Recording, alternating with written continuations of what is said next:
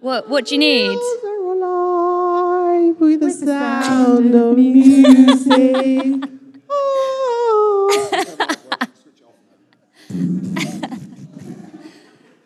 Can we record that for the podcast? The duet, we're announcing a new girl group tonight.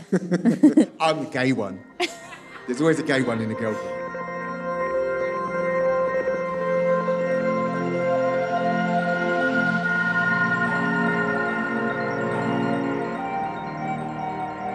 Hello, everybody. Welcome to the Bishopsgate Institute. Absolutely thrilled to have this event here tonight, celebrating the launch or the handover of the archive of We Were Always Here to the Bishopsgate. Just want to say to the panel, what an incredible achievement the podcast was. Absolutely amazing. So to celebrate that is our absolute joy. Can't wait to look after the archive either. I'm Steph. I get to look after all the archives here, and hopefully some of you have been and visited. Yeah, hands up, hands up. Good. If not, why not? I expect excuses later. But for those of you who don't know, Bishopsgate Institute is an incredible place, been here 120 years. Unfortunately, not collecting LGBTQ plus history for 120 years, but we have since 2011. And we're now one of the largest collections documenting and celebrating LGBTQ plus histories. So we're absolutely thrilled to accept the interviews from this podcast, which is going to be a huge and amazing addition to the collections. We have a lot of the major organisations' archives here, but we also collect slightly different here, and it's about individual voices and people's stories as well. Every one of us should be celebrated, and we do that in the archives here. So I always say this as well. If any of you do have archives, do come and see me. We have a box your size waiting to put you in, but also to celebrate you as well and your life and stories as well. So I'm not going to say much more apart from enjoy tonight. Come back and see us at the Institute. We have lots of wonderful archives, as I said, but events that take place as well as tonight. And just have a fun time and enjoy it. But I shall hand over to the wonderful Hannah and Mark, who are much more interested than me. So I think a round of applause is in order.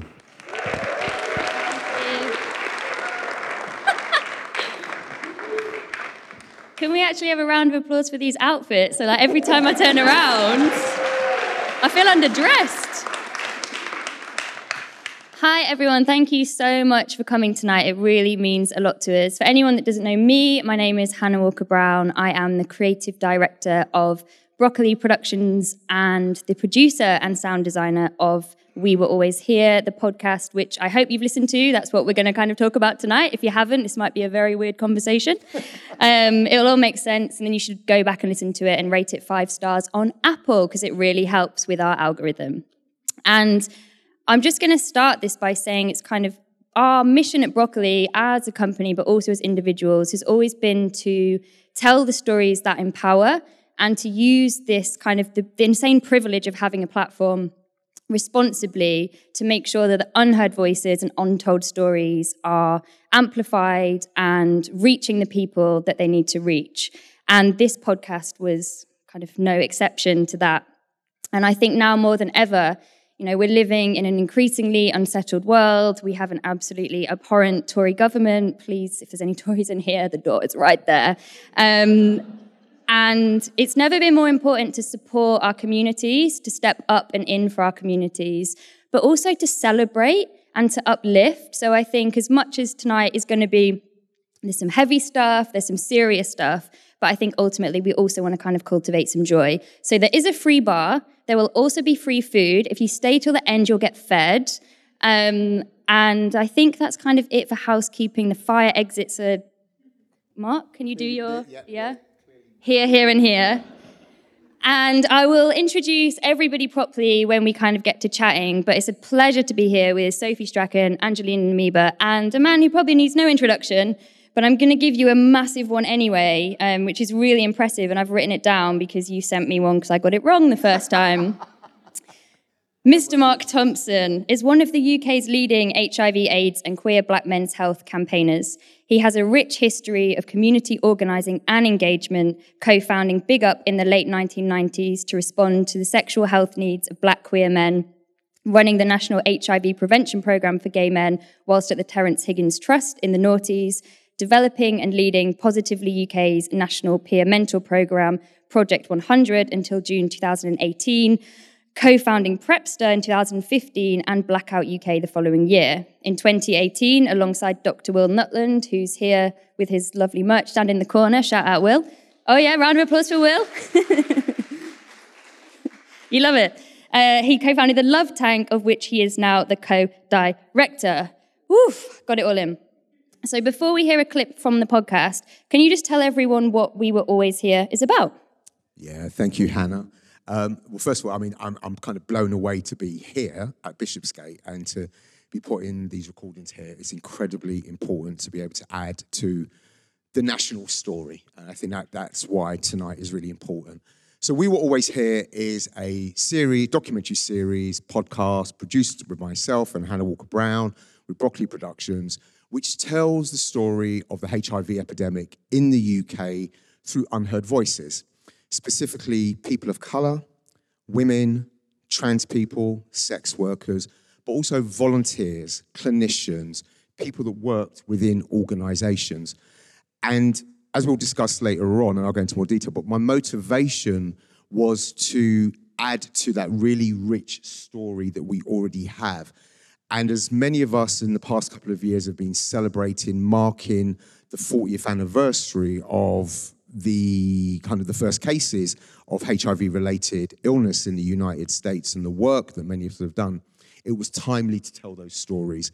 And I think that what the podcast does, as you said, Hannah, it not only reminds us of the real terror, the real hurt, the real pain that we went through, but it also tells us about the joy, community, love, fun. There was some amazing dirty, wild conversations. Your hot pants story. Yeah, my hot pants story. In the club. Yeah, my shorts. It's episode 2, I think. So it is for episode later. 2, and I no longer can fit into the shorts. Thank you, COVID.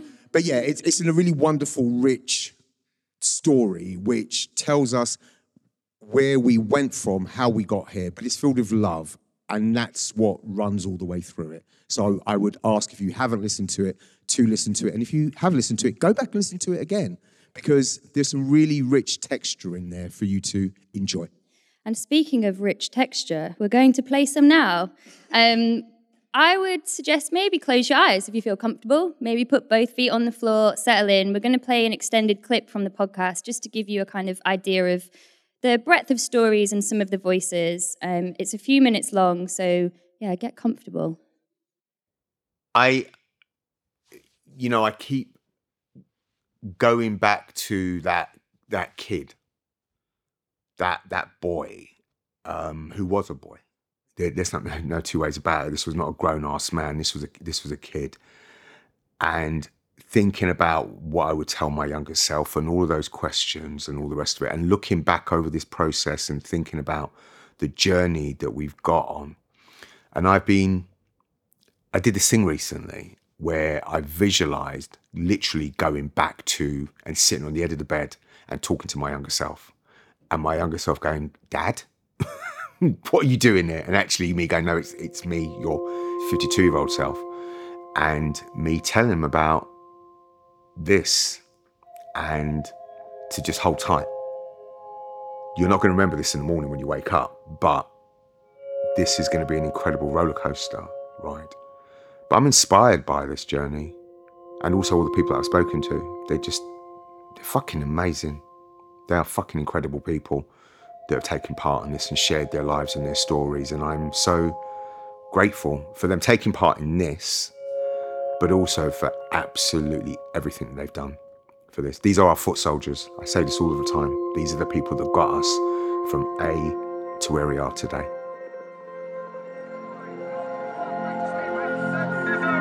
This is a story about grief, and this is war. We're people of color. People of color, women, IDDUs, children, Latinos, Latinas, Asians are all dying for AIDS treatment. Danger that has become a threat to us all. It is a deadly disease and there is no known cure. In a way, us people from that time, you'll know this, we've lived through this moment in history. We've lived through this before. And it was a damn sight more scary for us then. because no fucker cared if we lived or died. No one cared. So there was no one out clapping. There was no one putting a banner out or a rainbow out. People were writing headlines like, ship them off and shoot them. And we explained to this guy what we were thinking of doing, of finding a house and converting them. And he said to us, it's very expensive to convert a house into rooms. It'd be cheaper to build something. Oh. So we said, well, we're going to get money to build something. And he said, you go find the land, we'll build it for you. I mean, I remember coming out of that meeting and we're hugging ourselves. And it did come to pass. That's an amazing achievement, Arnold, to be able to provide homes and housing for people. I mean, you must be so proud of that. We were indeed. We're very proud. I think, looking back now, at the time, I never thought of it as just helping people. But then later on, as it grew and grew, and it became quite one of the biggest charities helping Black people in South London. And so I was very proud of that.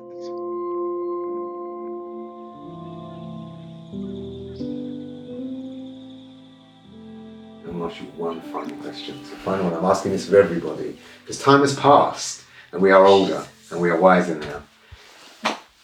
You go back to 1990, that young Ugandan woman is about to get on the plane and go back to Uganda. She's said to herself, I'm going back to die.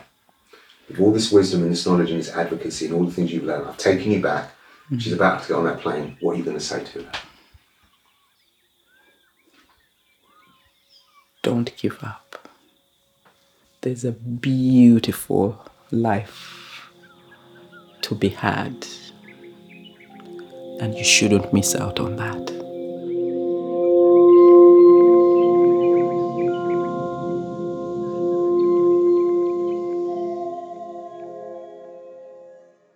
I feel a bit emotional listening to that. It feels like we were doing interviews for like 19 years through the pandemic. But I just want to start, Mark. This all started. Thank you so much for sitting quietly, everyone. That was like a really beautiful moment, everyone with their eyes closed listening.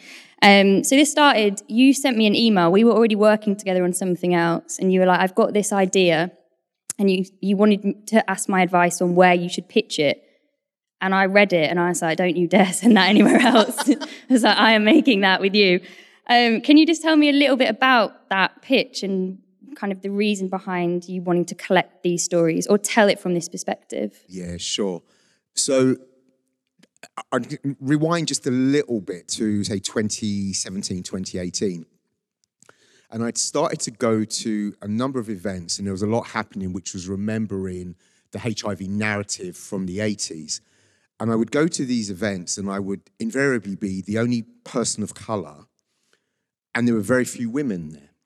And I got that the narrative needed to be told from a particular perspective, but I knew, having lived through this, that there were so many other stories, that it was so rich, and these voices were just not being heard. And so I kind of pulled together an oral history project, which was going to be kind of going out and getting young people to record with other people.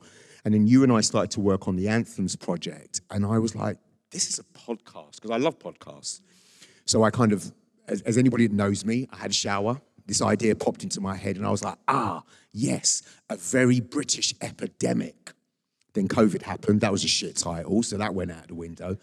But what I wanted to do was not only tell the stories from unheard voices, but I also wanted to tell our narrative from the UK, because our response was informed by the fact that we were on this island, that we have an NHS, that we are smaller. It was very different to the US epidemic. That our way we mobilize is slightly different, and the way that communities connect was slightly different. So I wanted to see what the British attitude to sex, to community, to sexuality, to gender meant, and how did that impact the series. So I kind of wrote this outline, I think it was 9 or 10 episodes, really, really clear. I wanted to look at this, I wanted to look at that, I wanted to look at that. And then I sent it over to you, and like, aha, let's cut this back a bit, Mark. And I was like, thank God I've got a good editor and a good producer. And then we just started to roll with it. And I started to identify people. And because I've worked in the sector for 30 odd years, I knew a lot of good folk. And so it's kind of easy to start reaching out to people. And they trusted me as well. You know, they're like, actually, yeah, I trust you with this story. So I was really grateful for that. And then we just started rolling with it. But I think ultimately it was unheard voices, the people that I'd worked with, the women that I'd loved. I spent some time at Positively UK from 2012 to 2019. And that was the first time in my entire career that I'd really worked with women with HIV. And they taught me so much. And I was like, those stories need to be heard by other people. Mm.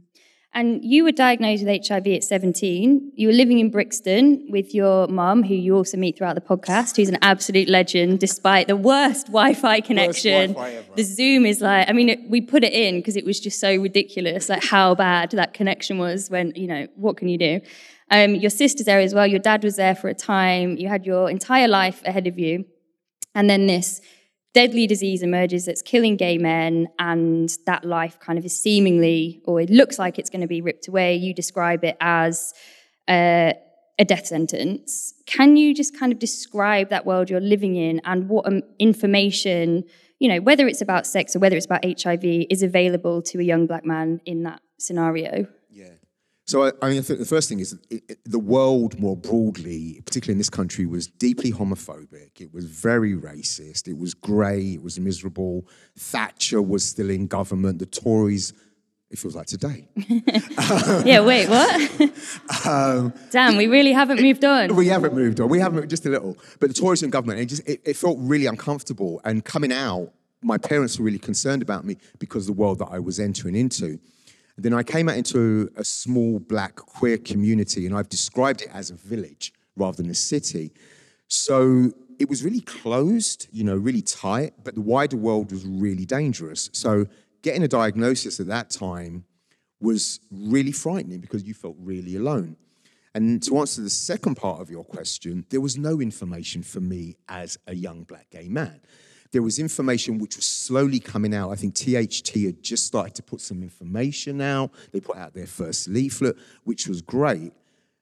But because I was so young, I wasn't seeing that information. My friends weren't picking up that information. So the sex that I was having, the way that I was kind of evaluating my risk was based on the fact that that's over there. It has no relation to me at all. So when I was diagnosed, it was complete and utter shock.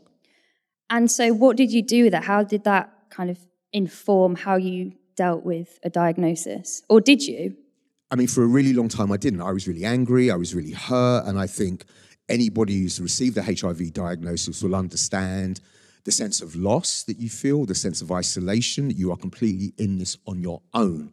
But this was also at a time where there was a real threat of physical, emotional violence towards me. So, and I experienced that as well. So all of those things made one retreat into a shell. So I was angry for many, many years.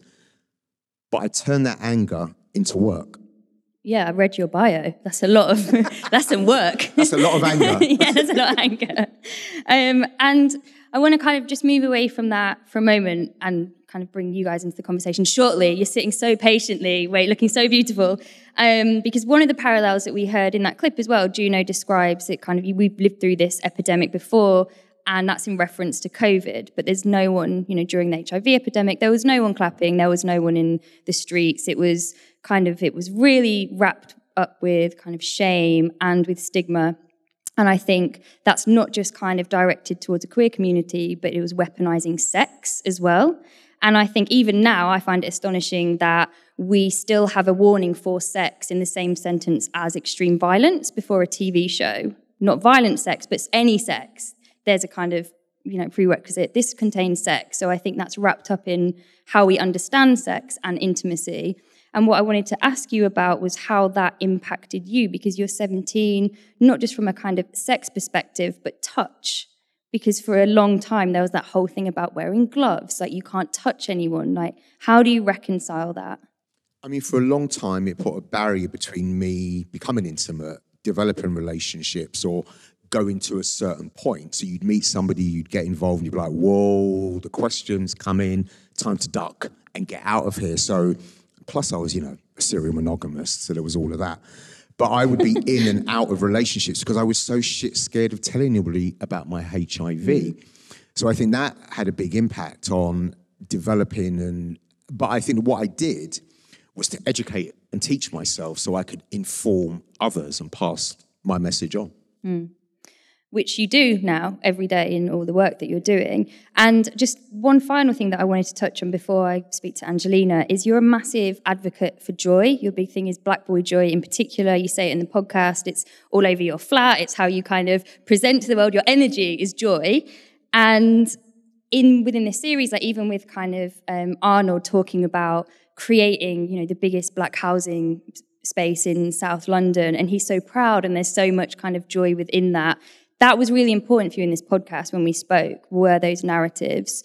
Is that because they were missing, or what other things were kind of leading you to that decision that meant we have this kind of rich tapestry of the whole experience? I mean, it wasn't my intention. I kind of entered into this podcast thinking, oh my God, these stories are going to be really sad, and it's going to be doom, and it's going to be gloom, and everybody's going to be really upset. And everybody I interviewed, I would go in and I would say, look, this is going to be tough. If you want to breathe up, because I expect you to cry.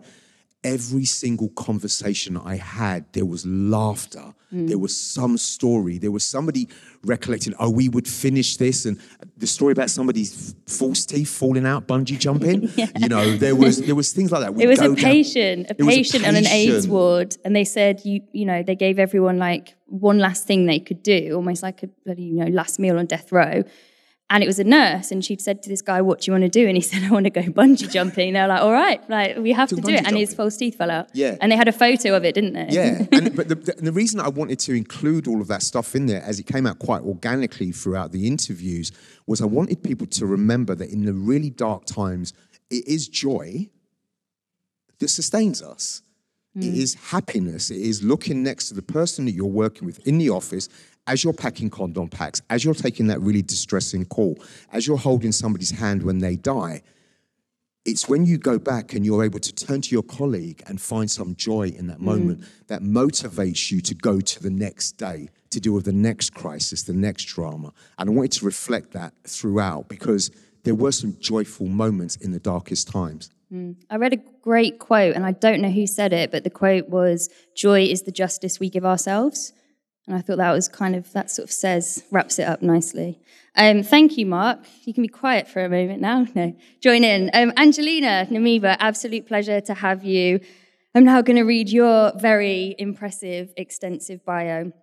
So this is Angelina. She has over 24 years experience of working in the HIV sector on different initiatives, ranging from providing one-to-one support to people living with HIV, treatment advocacy, managing service delivery, to facilitating, promoting, and advocating for the involvement of women living with HIV, informing local and national strategy and policy. She is passionate about the sexual reproduction health and rights of women living with HIV and enabling good quality of life for young people living with HIV, and has supported them around various issues and coping strategies, including HIV treatment, literacy, and general well-being around living with HIV.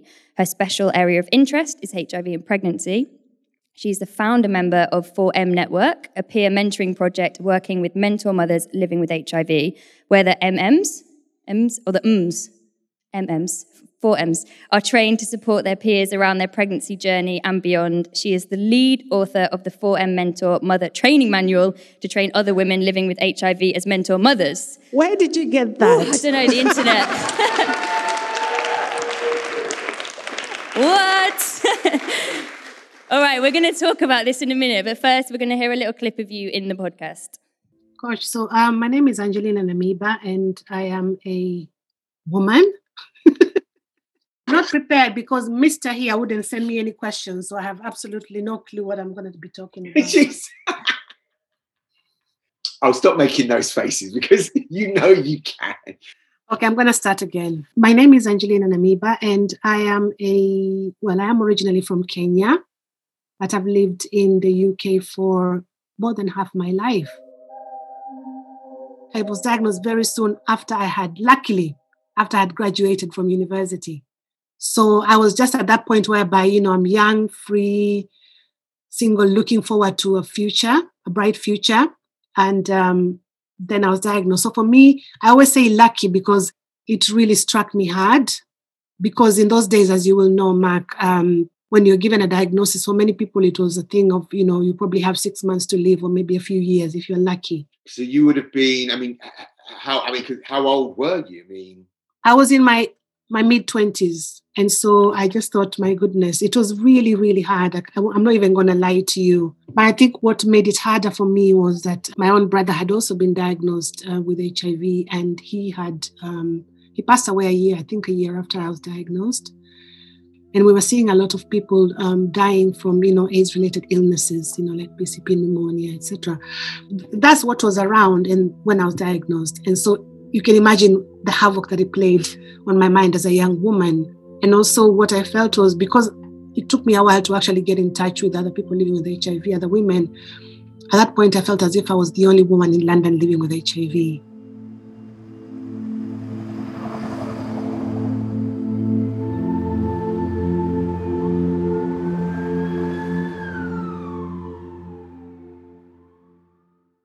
Angelina, hi. Hello. Hi. So I think something that I find really striking about, your bio, which is incredible, and the thing you said in that clip about being the only woman in London with HIV and all the work that you've then gone on to do for women. I want to just talk a little bit about that diagnosis and how you were feeling and what was happening around you at that time that made you think that you were completely isolated, I suppose. So, for me, because I didn't know anybody at that time who'd been diagnosed, I kind of felt I was the only woman because, in a way, I remember one of the things that is more or less seared in my mind or imprinted in my mind is a photograph of Freddie Mercury on the cover of one of the Red Tops when he died. And so that was the image that was in my mind and the fear that instilled in me, because then I thought, okay, that's where I'm heading. And I talked a bit about it in the podcast about my brother, because what I was also seeing around was media images of people living with HIV who were dying, who were emaciated, who were poor. Basically, it was just, and sadly, it was close to me because my brother then, he was diagnosed a year before me, but he was what you'd call a perfect case study because he had TB, he had meningitis, he had Kaposi sarcoma, he had epileptic fits, and he spent the last part of his life between the Lighthouse, the Broadway Port, and he finally died in the Mildmay. So that's what I was seeing at the time. But also, I'd already started, after what I feel was very lucky for me was just out of the blue, a friend of mine just told me, Angelina, I have something to tell you. I said, what is it? And she told me I have HIV, and I went, yes. Because I thought, because up to that point, I hadn't met any other woman living with HIV, and so I hadn't told anybody at the point, so I told her, and so she took me to a support group. So then what I was also seeing around that time was friends, colleagues dying. So you had funerals almost every other week, but you went knowing that that's where I'm headed. So that's what I was seeing at the time. Did you speak to your brother about your diagnosis? So that's one thing I've always regretted. I never really talked much about it. He told the family about us, and we were fine about it. But I found it very hard to say anything, not just to him, but to my family at the time, because I thought I don't really want to put them through what we've just been through with my brother, being ill and then dying, and then again telling them that, okay, because I was the last born, so I'm also headed that way. So I never really said anything much until much later on. But I wonder whether that could have made any difference. But yeah. But that's a lot to carry on your own. So much.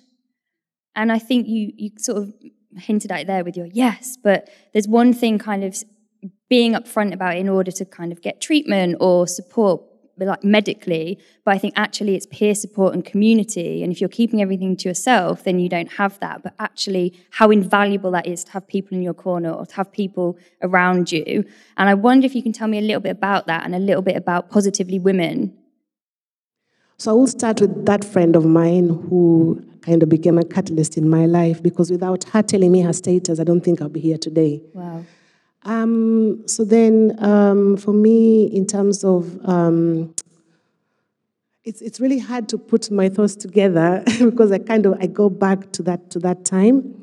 But in terms of peer support, so she took me to a group where I met about 5 or so other women who are living with HIV, and just seeing other women living, thriving. Just one of them, I think, was a mom, another one was working, but they were just doing regular stuff. So that's what gave me the kind of drive to start to volunteer. And then getting to Positively Women, that's actually when I came into my own. So seeing women who looked like me, people who looked like me, who were working, they were facilitating groups, they were supporting others.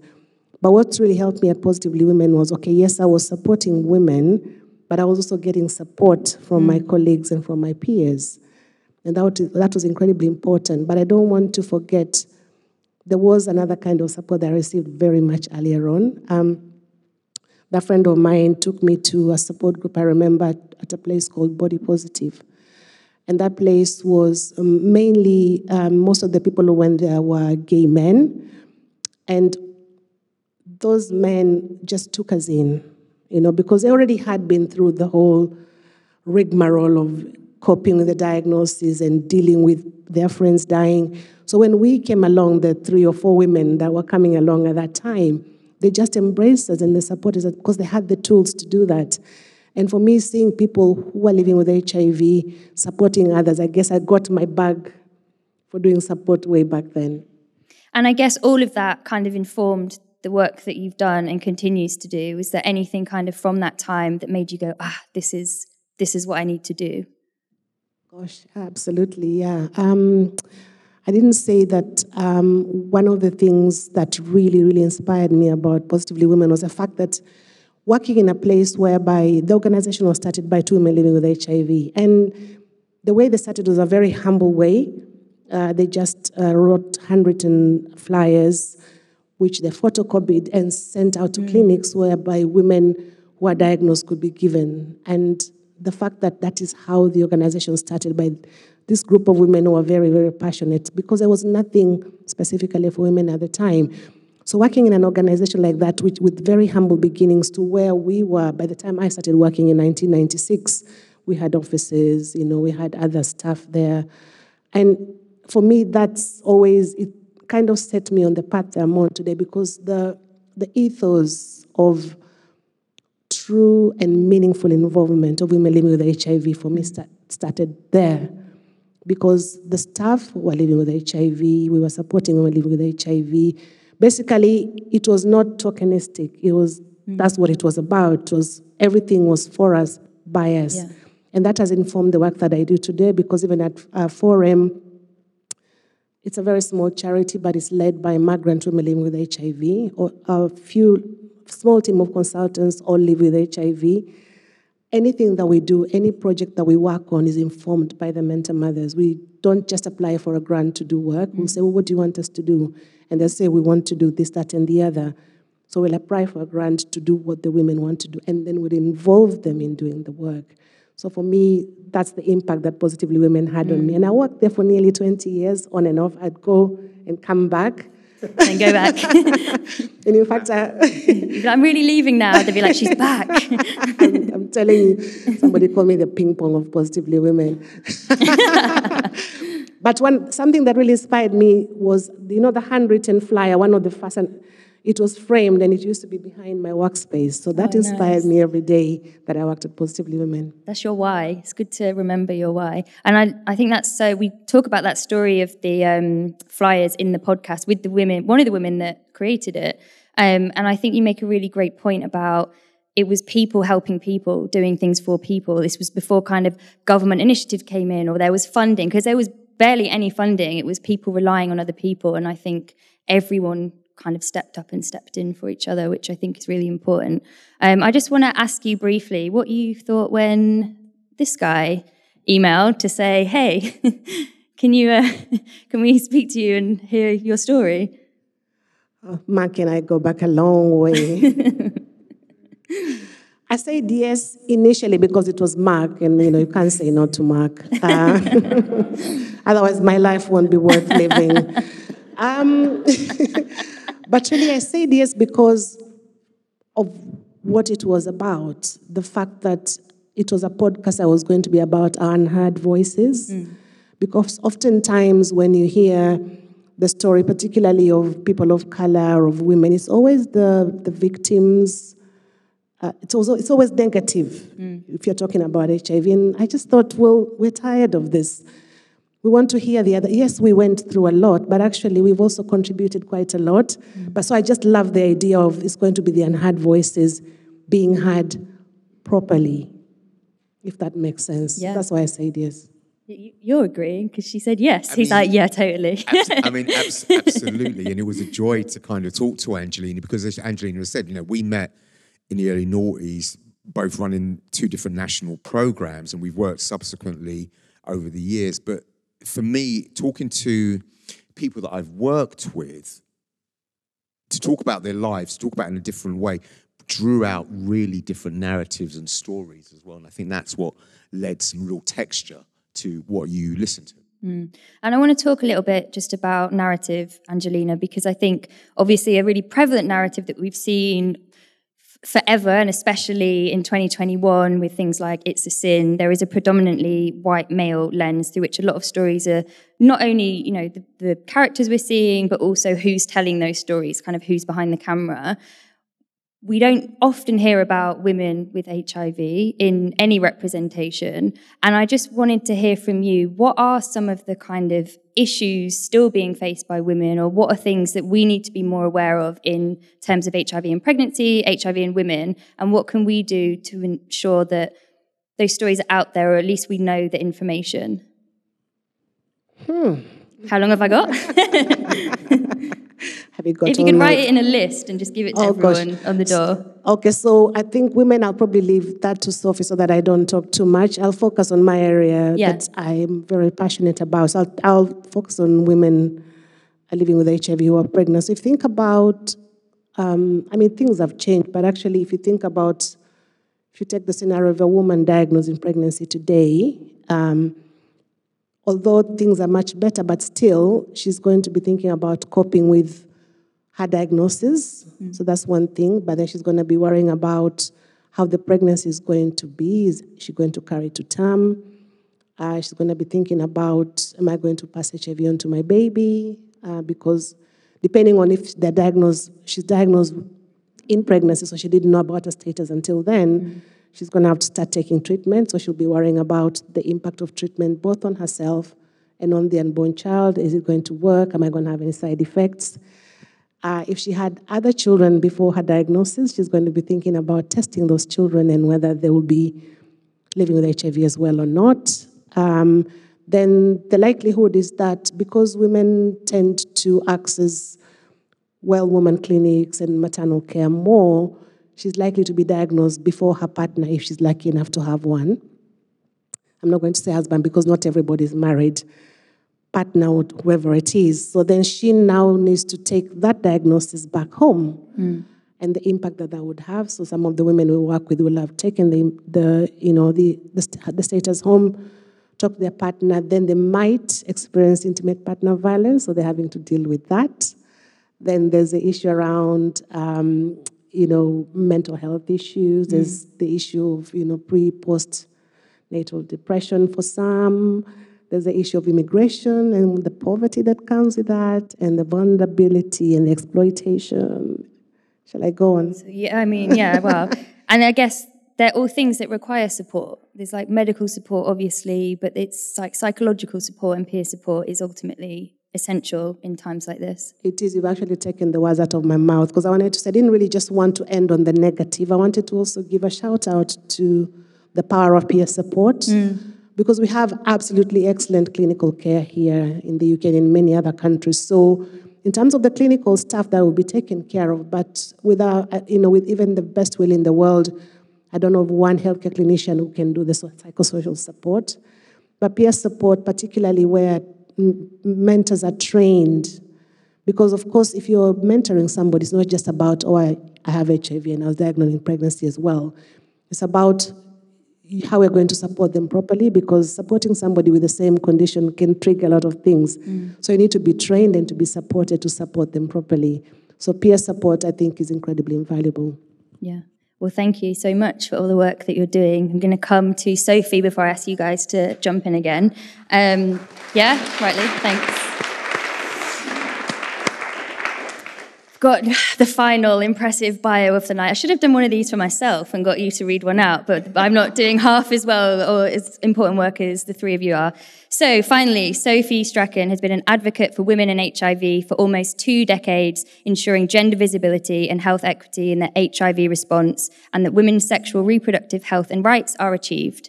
She has provided policy advice to public health organisations, NHS England, NICE, NGOs and academics, WHO and UN Women, advocating both nationally and internationally.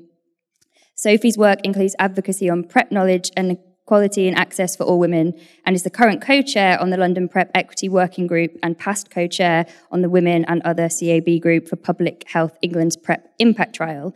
Sophie is also one of the global reference group members for the World Health Organization Global Survey on Sexual and Reproductive Health and Human Rights of Women Living with HIV.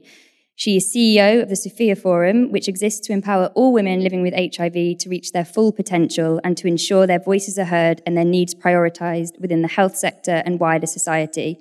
Her research has addressed women's experience of incarceration whilst living with HIV.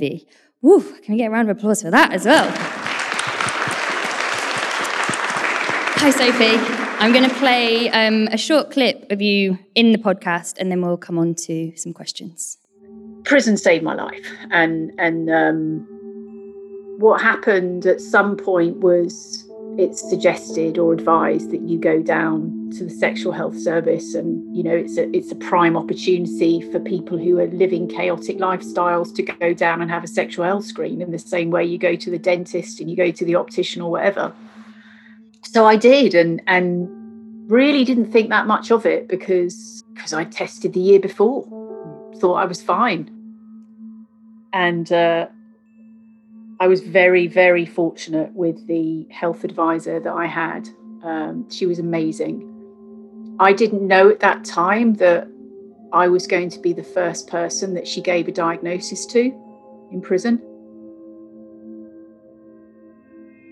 And it was only years down the line that I actually learned of the very first words that I said to her when she gave me the diagnosis, rather than what I remember that was just after.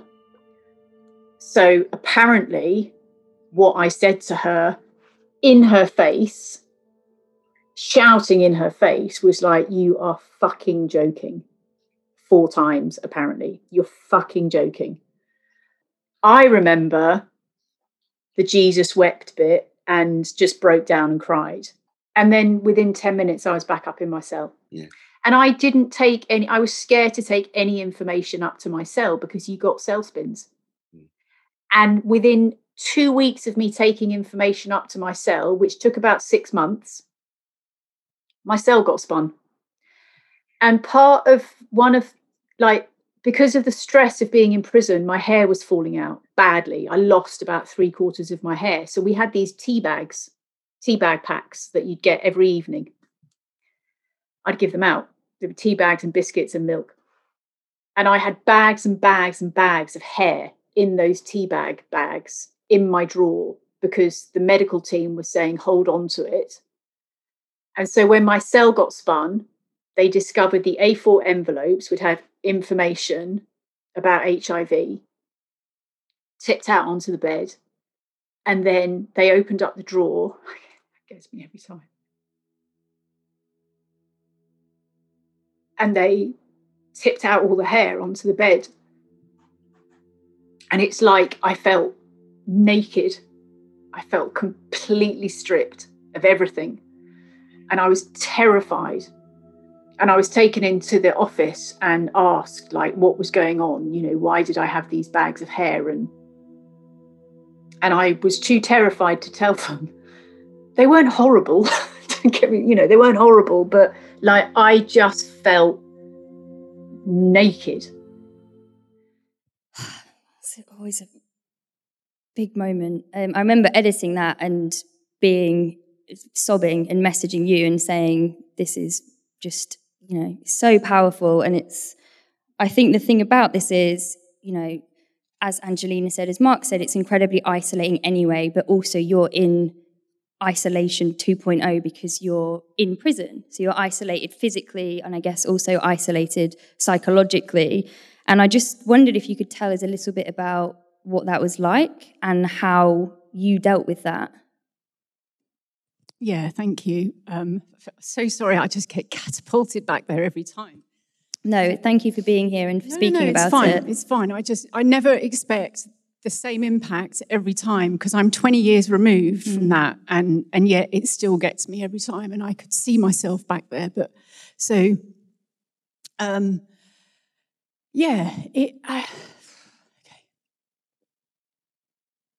So when you enter prison, that's the first trauma, entering the gates. And then you deal with the immediate loss of liberty, loss of freedom, and you're dictated to when you go, not to bed, but, like when you're shut in your cell, the banging of the door when they wake you up, when you eat, when you toilet, when you go down to education, it's, you have no say in that. And so, as I said there, it's like I went down and got my diagnosis, and within 10 minutes I was back in my cell, and just with all these questions, and you are in complete survival mode when you're in prison. And so I would just walk around with this new information, but you couldn't show anything because you're in survival. Yeah. And so one of the things that I did to cope was work. I was a wing cleaner. It got me out of the cell. It was an absolute saving grace.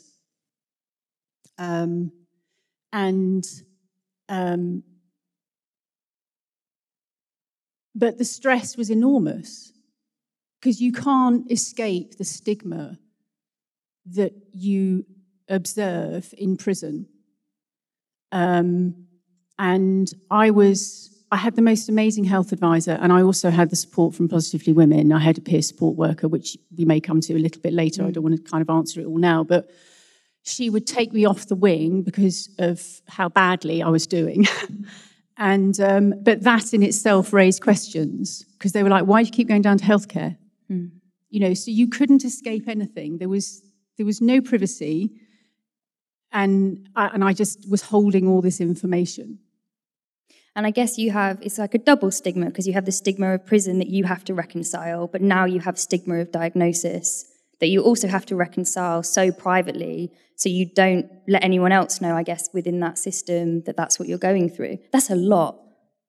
Yeah, I mean, I think everyone that's there has ended up in prison. It's the HIV. It's just not spoken about. I went in on the back of a number of years of active drug addiction. So I was surrounded by a lot of other drug users, and that was fine. You could banter about that. I continued to use in prison for a bit, but the HIV was never spoken about, never. That I walked around, and also, what I actually have never spoken about before is actually my partner was diagnosed at the same. My partner at the time was diagnosed at the same time, and he was very advanced. He was he was taken out of prison into a hospital. He was in a coma for about a month and a half. And I became aware of that information, and I couldn't, again, that complete powerlessness, and I'm in prison, no compassionate leave. I couldn't go and visit him. So I was dealing with that and all that unknown and uncertainty at the same time. So it wasn't then just about my diagnosis, it was then about him as well. And what support did you have around? You mentioned Positively Women. I wonder if you can talk a little bit about that and what was available to you while you were in prison and where those initiatives had come from. So Positively Women was providing peer support in Holloway Prison at that time. And I have said it, and I will say it for the rest of my life. It was an absolute lifeline. Like Angelina said, I don't know what my journey would have been like had I not been introduced to Positively Women, to Maria, who would come in every fortnight, I think, or every 3 weeks. I spoke about everything but the HIV, because I had much bigger stuff going on as far as I was concerned. And also I didn't want to accept it, because there was so much else going on. And so Maria would come in, she'd bring me tobacco, she'd bring me sweets, and the thing that it gave, the multiple things that it gave me, but the biggest one was hope. There was a woman, she was a white woman, she'd experienced prison, she was in recovery, she was living her life, she was working, she had a child, everything that I felt I had lost at that point of diagnosis. I thought I was going to die. My immediate parallel question was, can I have children? I learned really quickly that I could. Sadly, that was something I never went on to have, but it was information that I got really quickly. And because I couldn't really take information up to my cell, as you heard, there was some information that I could get from her. But, for that period of time when she came in, I didn't feel isolated. I could just talk to another woman. She was so lovely. And I don't know whether you now want me to go out to when I came out of prison. Yeah. Okay, fine. So one of the things is, when I was in prison, I had no idea. Well, there was somebody else in prison living with HIV, and that was one of the rumours that was spread about, the woman who'd got AIDS, and none of the nurses would look after her because she was a massive self-harmer. So when she'd cut, they wouldn't go in and tend to her because she had AIDS. So I never actually met her, but I heard of her. So the first time that I actually met, other than Maria, was when I went to Positively UK's Positively Women's Christmas party. They're now Positively UK. I went to their Christmas party and I walked in and there were 2 other women who I'd been in prison with. On my landing, on the landing that I was on, my landing, one of them was my next door neighbour and one of them was just down the corridor. And we were all like, oh my God. And I was just dumbfounded. It was just like, and so there was that moment of joy, and then there was this moment of like feeling really sad, because it was like, my God, I could have spoken to her had I known. We could have spoken, if they wanted to, we could have spoken, we could have supported each other. And yet, for X amount of time that I was in prison, my next door neighbour, So, and it was, so it was so powerful. Because it is just such an enforced isolation when you're in prison with it. And I think, even to this day, if you're in prison, have been in prison, if you take drugs, even, in some spaces, if you have HIV, there's still so much shame and stigma. And in a lot of society, those people are not looked at favourably. And I think we sort of touched on this before, but, not being upfront has huge ramifications on whether you seek treatment, where you seek that treatment, where you seek your support. And I think you've been so courageous in raising your voice and telling your story.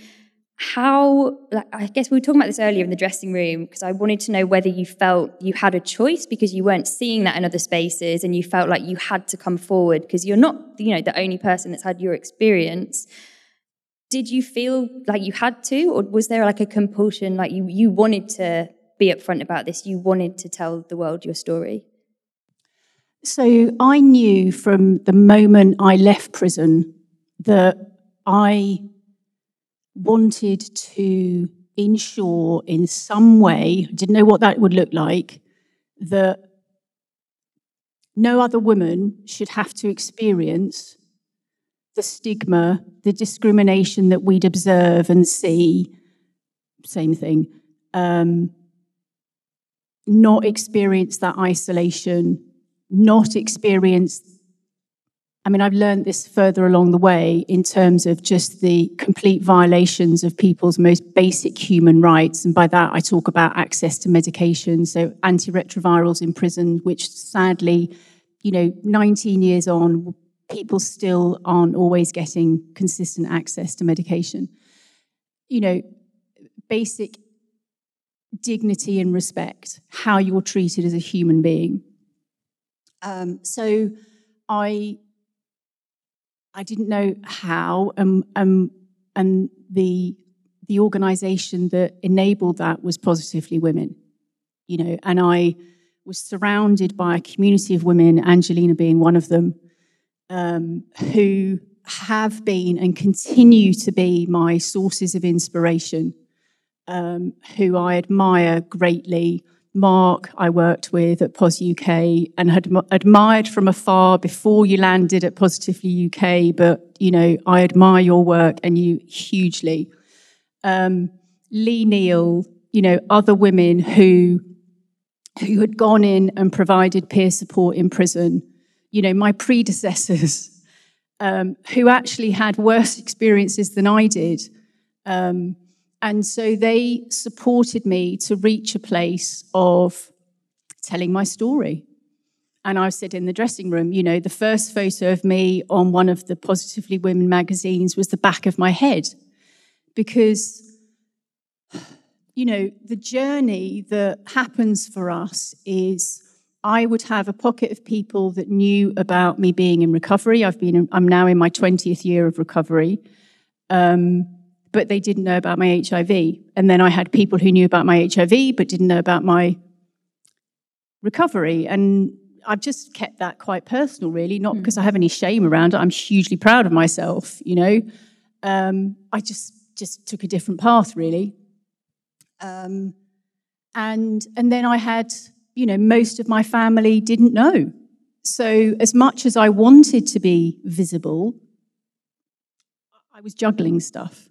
So I was supported, 100% of the way by colleagues. And then there is that flip side where I don't think I sat there and thought, well, I have no choice. It's just that the visibility, or actually the invisibility of people who use drugs, who are in prison, is something that I feel has been very invisible in the HIV response. We know that the numbers around drug users today is very low, but I personally feel like we shouldn't focus on the numbers. It's like if there's one human being, that one human being is going to benefit from support.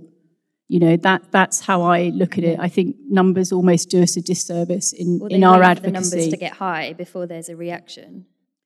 So yeah, and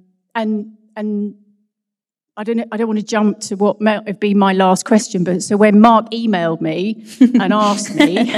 That's seamless. You've done this before. I should get rid of this. I was just like, I would fucking love to, because... That was your response. Yeah, well, I say that a lot. I'm sorry, but, I do swear.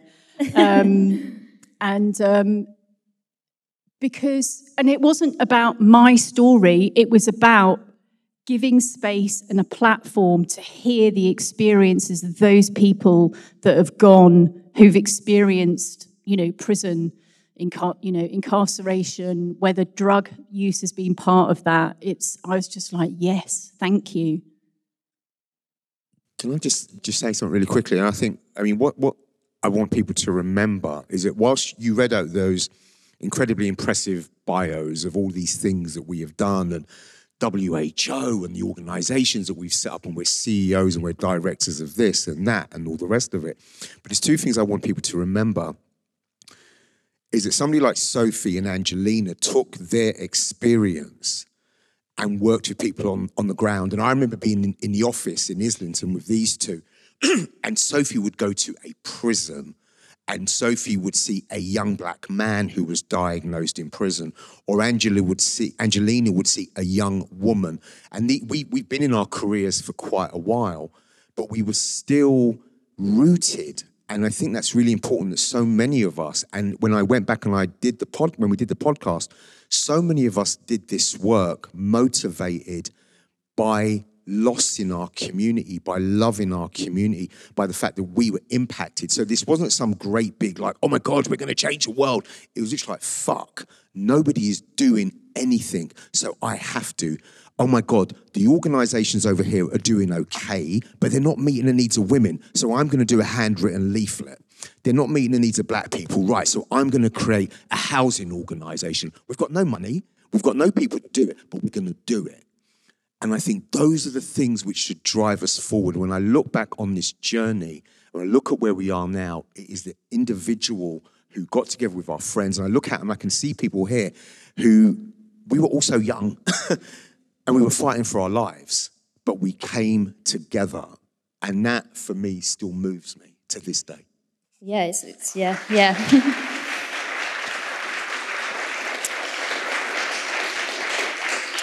And I think actually on that, you've all shared your story so generously with me, with Mark, with now a load of people, listen to the podcast, a load of people in this room as well. And I think actually, as well as the activism, by just owning your story, you give other people permission to also own theirs, to tell it in their own voice. We're so used to people telling our stories for us.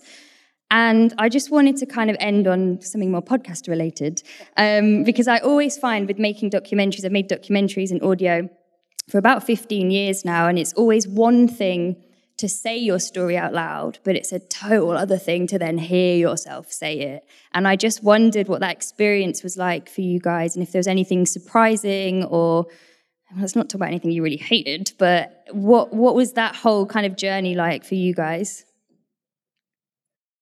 Well, I mean, I think you saw it tonight. It's like, it doesn't matter how many years I'm removed from it. When I heard myself talking, I was catapulted back, especially to the cell. and it's like, that's there. It's there. So, and I hope people don't take this the wrong way, but there's a part of me, and I think I said this to you, there was a part of me that just goes, wow. Because I know the Sophie that entered prison absolutely on the floor, and how hard I've worked, and the challenges, if I'm just talking about me personally, the challenges that I've faced along the way, those intersections of being an ex-offender, an ex-drug user, HIV positive, a woman, navigating the world today. I just go, wow, it's... I think we go wow as well.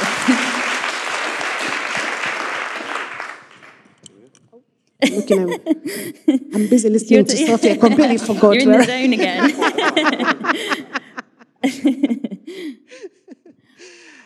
Again, wow, Sophie, of course. Yeah, like you as well, for me, hearing me talk about that story, everything is so vivid. I still remember the day I was told my status. I still remember how I felt. I still remember so many people during that time. But then what it also reminds me is the fact that we are very lucky. I actually consider myself very lucky because I can tell my story. And like you, Sophie, I used to be on the editorial team for the Positively Women magazine. And I used to write for the magazine, and the first article I wrote was by Angie.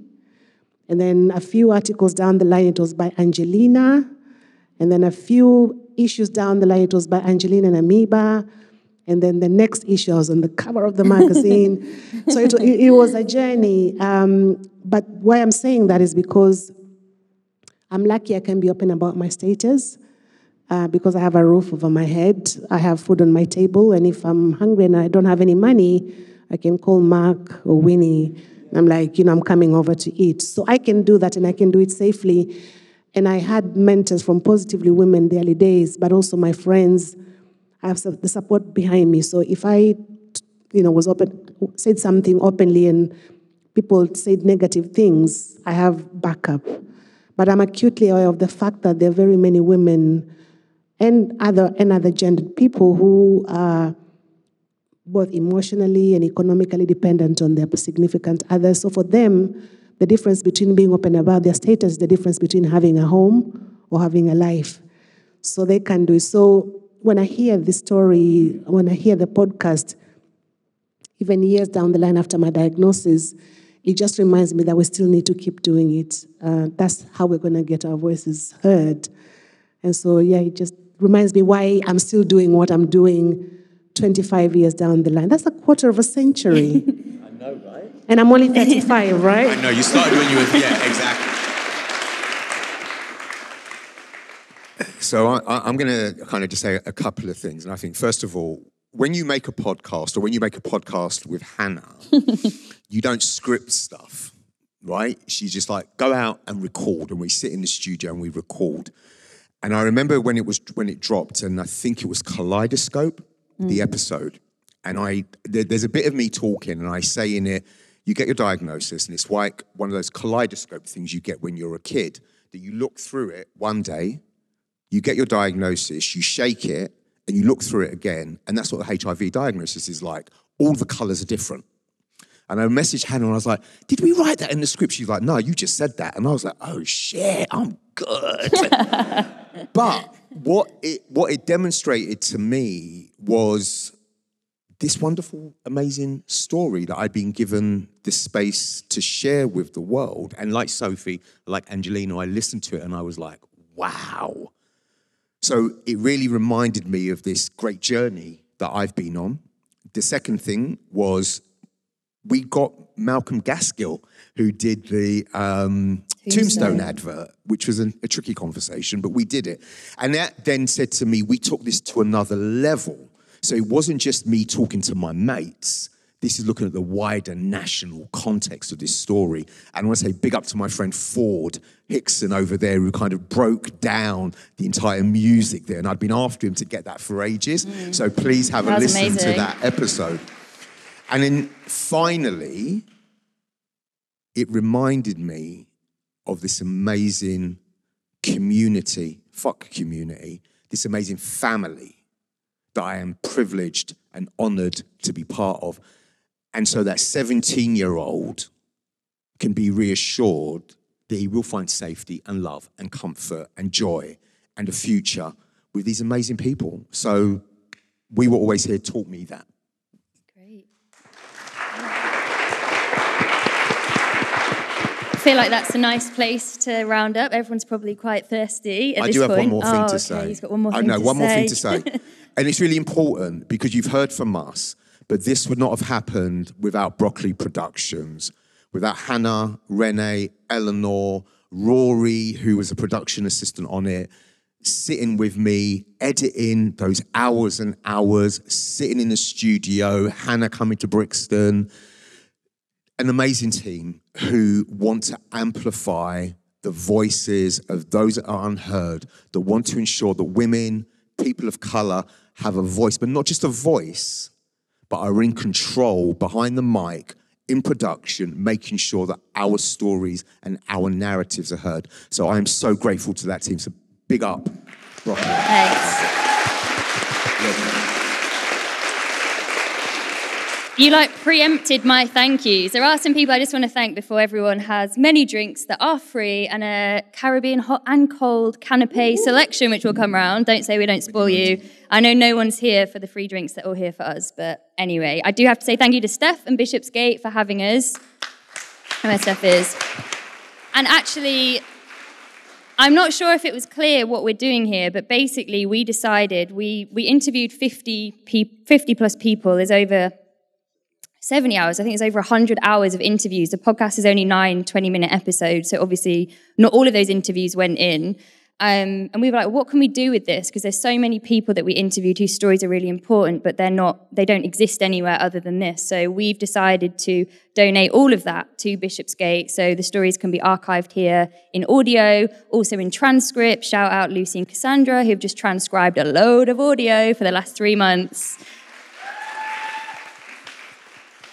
And again, so that they can exist for people in the future. So people know the history and they know where they've been, or where they come from, to know how we got here today. So also thank you to Eleanor Bamba, our marketing manager at Broccoli, whose logistical genius organised this. So thank you, Eleanor. And thank you to you three for sharing so generously, for being part of the podcast. Please go and listen to the podcast. We were always here, Apple, Spotify, wherever you get your podcasts. If you give it 5 stars, you get a prize and you're allowed into heaven. So that's a good incentive. Thank you so much. Enjoy the drinks, enjoy the food.